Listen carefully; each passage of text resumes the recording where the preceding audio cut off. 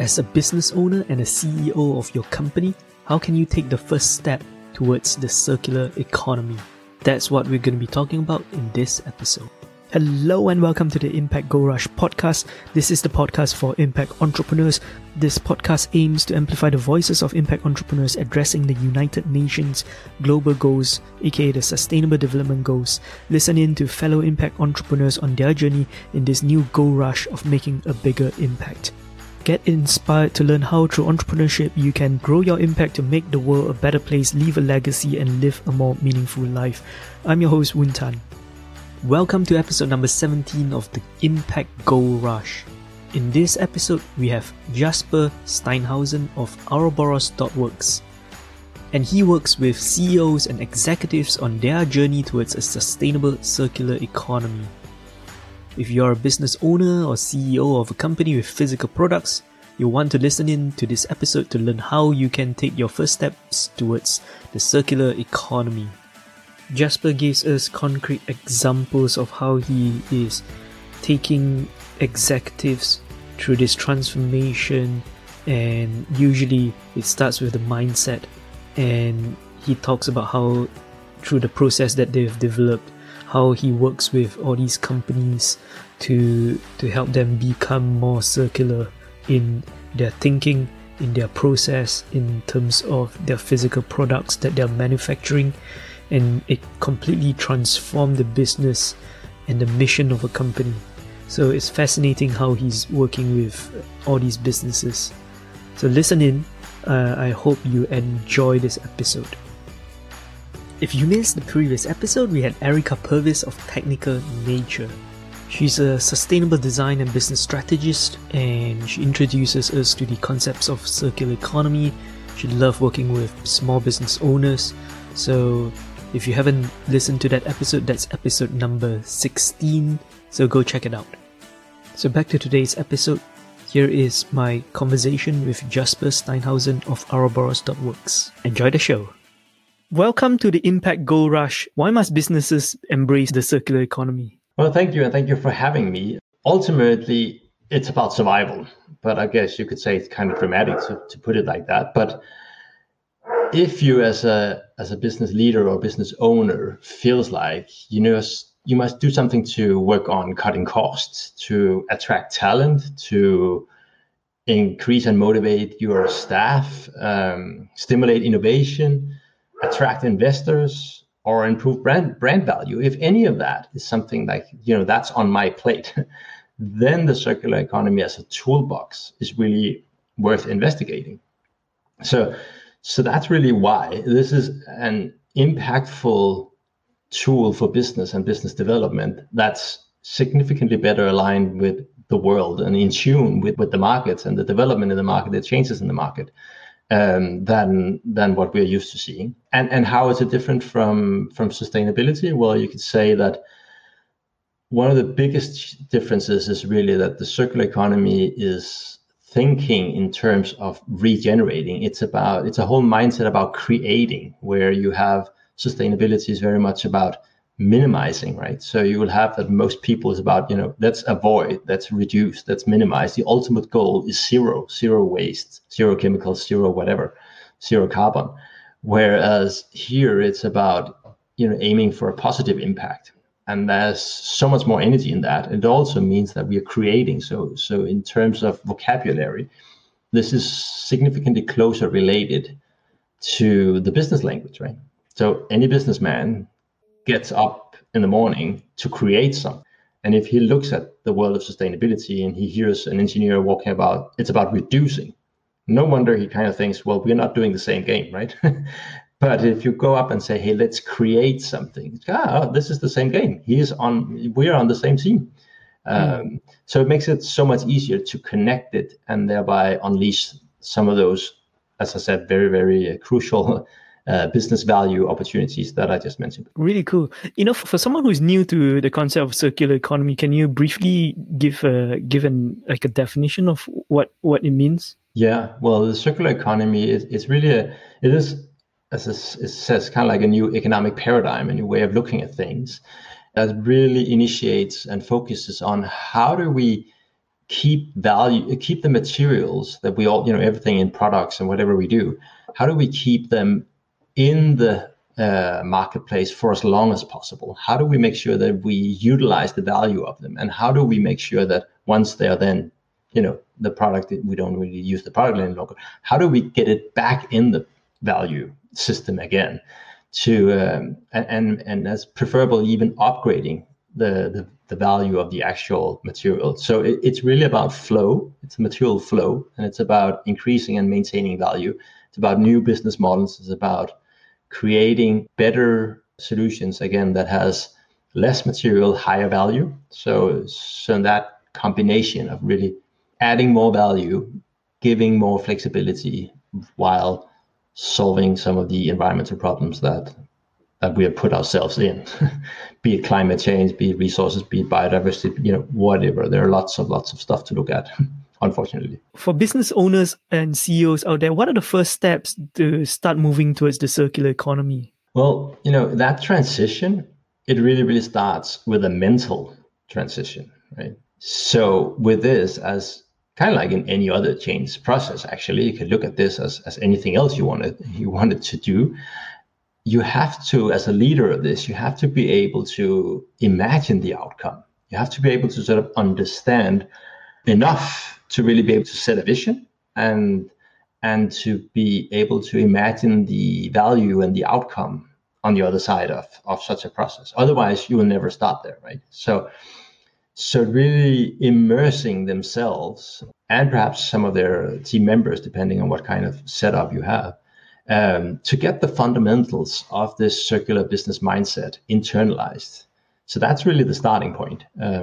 Because if you can really grasp what it is and why this is a business concept, not what you're used to, that this is just minimizing something you have to do, but really this is a way of creating more business, cutting costs, attracting talent, attracting investors, and so on, as I said before, well, then you're not really going to go for it. So that's the starting point. That's really cool. So it starts with the mindset and the future vision. Yes.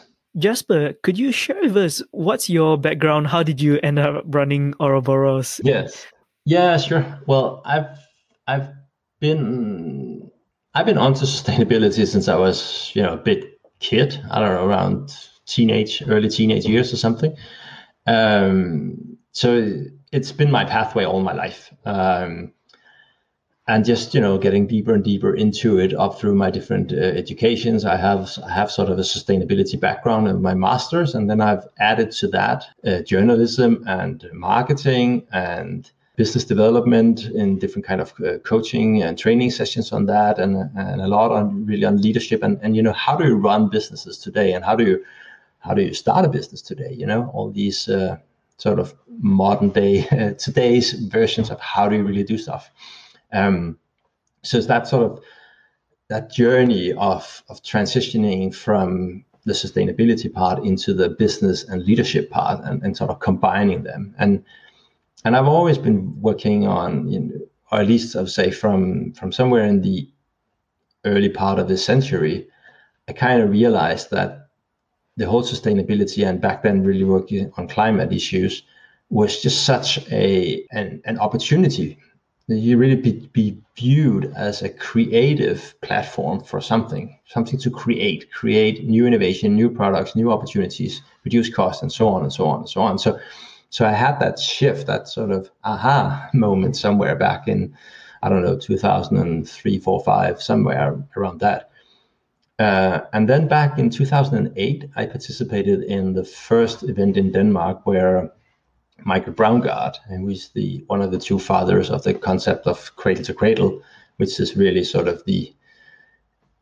I guess you could say it's kind of like the core of the circular economy. Yeah, he was in Denmark and presented the concept, and it was kind of like, aha, here is someone has really turned the way I've been looking at things, and with that positive approach that I've had, into a concept. Here are ideas. This is how you do. This is step 1. This is step 2. This is what you're aiming for. So it's really sort of a conceptual approach. So it's kind of like, okay, this is it. It just says click.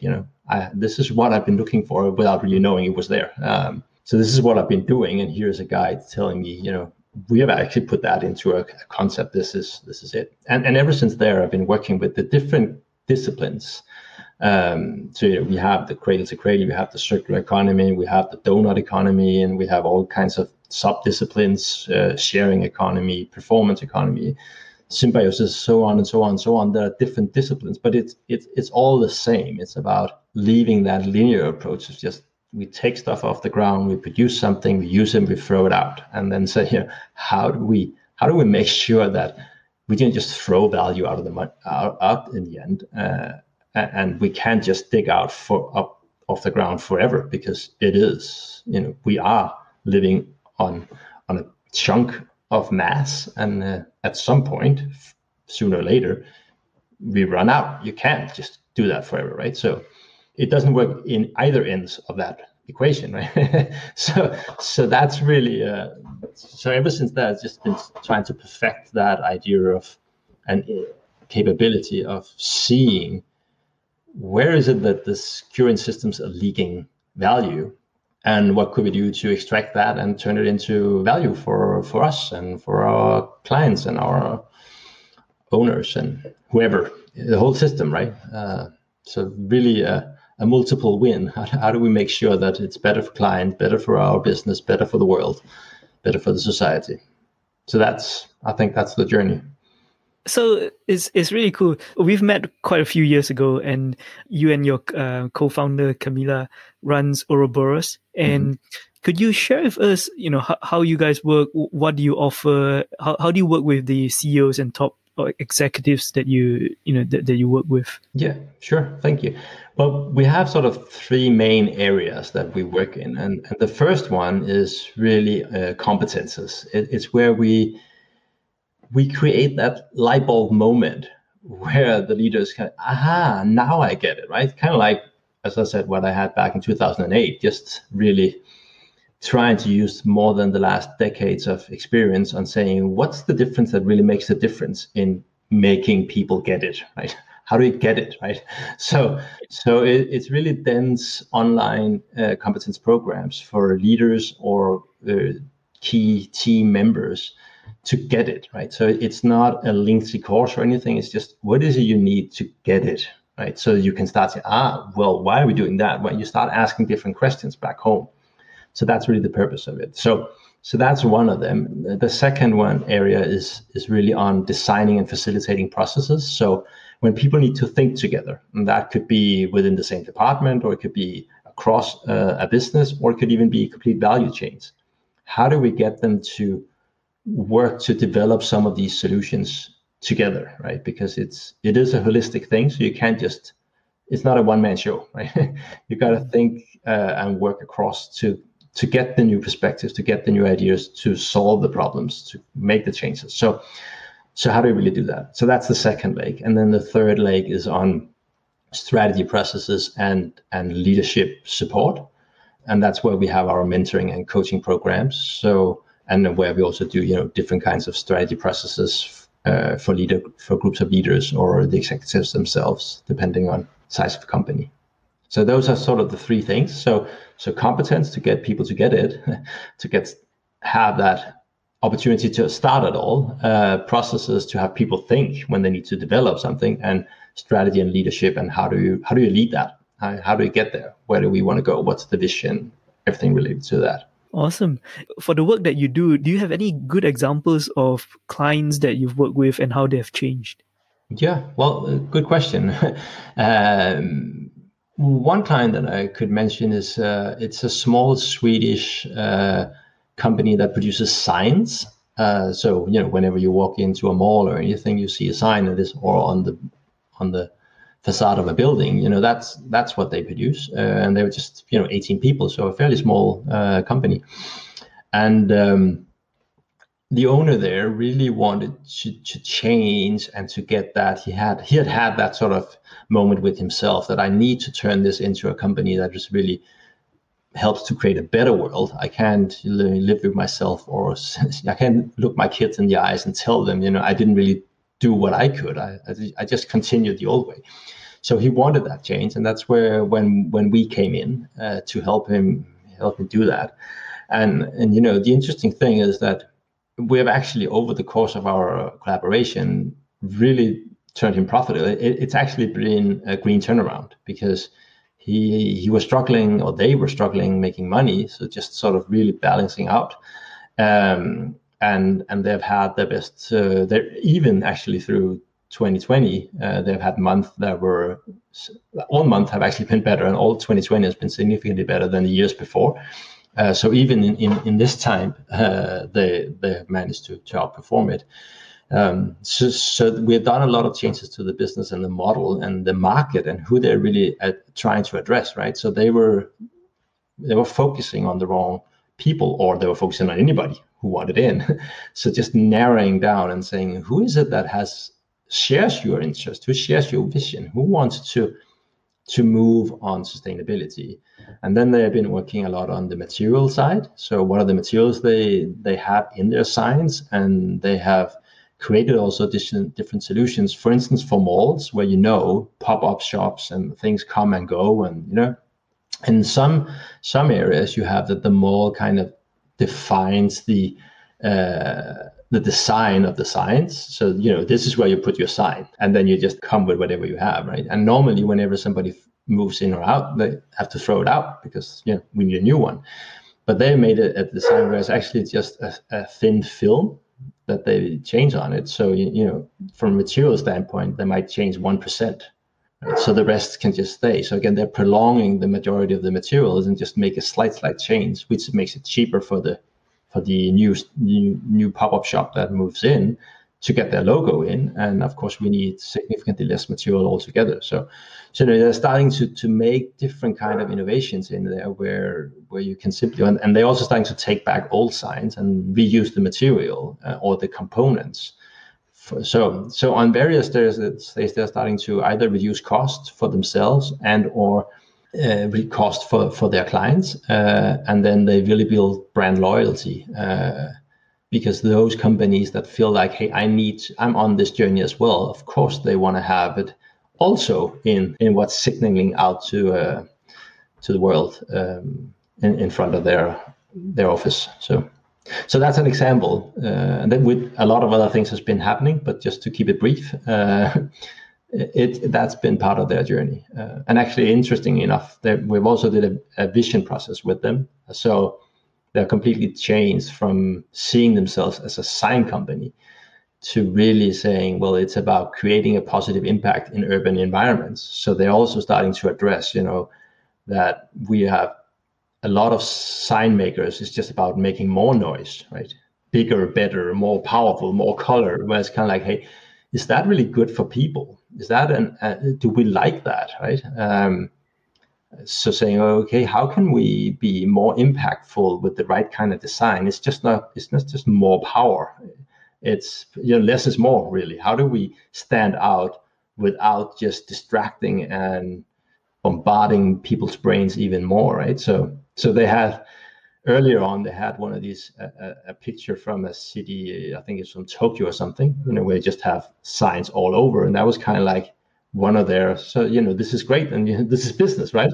And then it's kind of like, no, this is not great. This is horrible, right? This is not people friendly. We gotta reverse that track. So on so many areas, this whole approach about creating value, adding more to it, means that today it's a completely different company. Yeah, I think that's fascinating. It's like more signs means people are lost, right? Because you don't have directions. No, exactly. Confused. So how do we not just turning up the volume, but really making better solutions, right?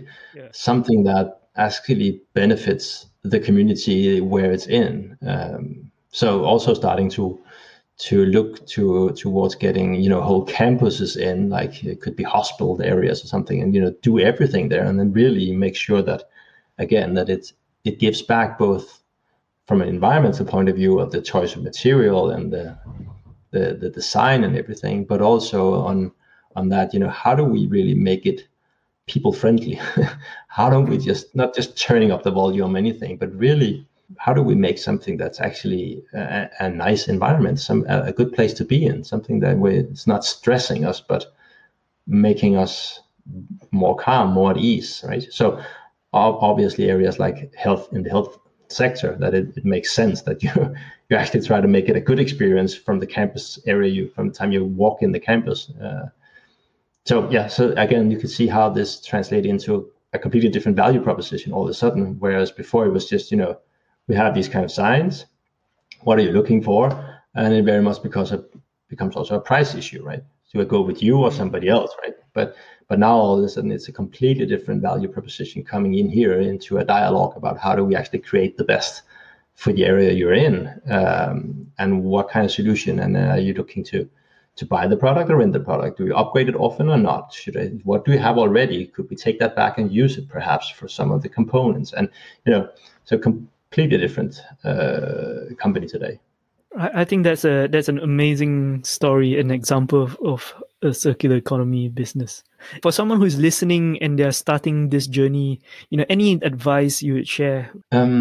Well, I think it's really about getting going, and it's about challenging the assumption that you might have of what sustainability is. And then I would say, especially as we record this right now, that really take in that 2020 was actually a century.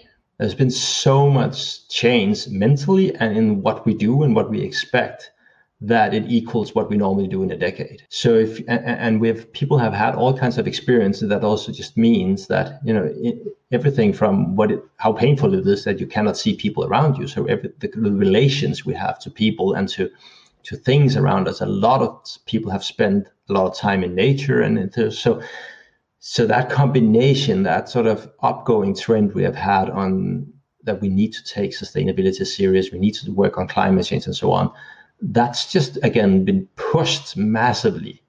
And we know now that if we want, we can make dramatic changes in 12 months. So don't walk around saying, okay, I'll deal with climate as well. It's really, really critical, or whatever it is that you focus on, plastic or whatever is your where it's relevant for you to focus in. And then just, go out to your market and say, I'll be doing this over the next 10 years. Because, well, if it's so critical, last time you said something was critical, you changed it in 3 weeks. Why should I accept that you need 10 years now, right? So you just can't go back to the old mindset. You really have to embrace it, and you have to work on it. And then, as I said in the beginning, because there's such huge opportunities in it, it's also pretty wise to look at it. But I would say that's really, don't push it. Don't say we'll get to that later, because the market won't accept it. Yeah, so just get started and get going. Yeah. Good. Thank you very much, Jasper. It's been such a pleasure seeing you again and having this interview. Well, thank you, Woon. It's been my pleasure. Absolutely. So there you go. That was Jasper Steinhausen. What's been your biggest takeaway from this episode? Let us know in the comment section on our social media page. If you haven't subscribed yet, please do subscribe. This will really help us grow our podcast. And if you can think of someone that would benefit from listening to this podcast, please do share it with them. So in the next episode, we move on into education system, transforming the education system.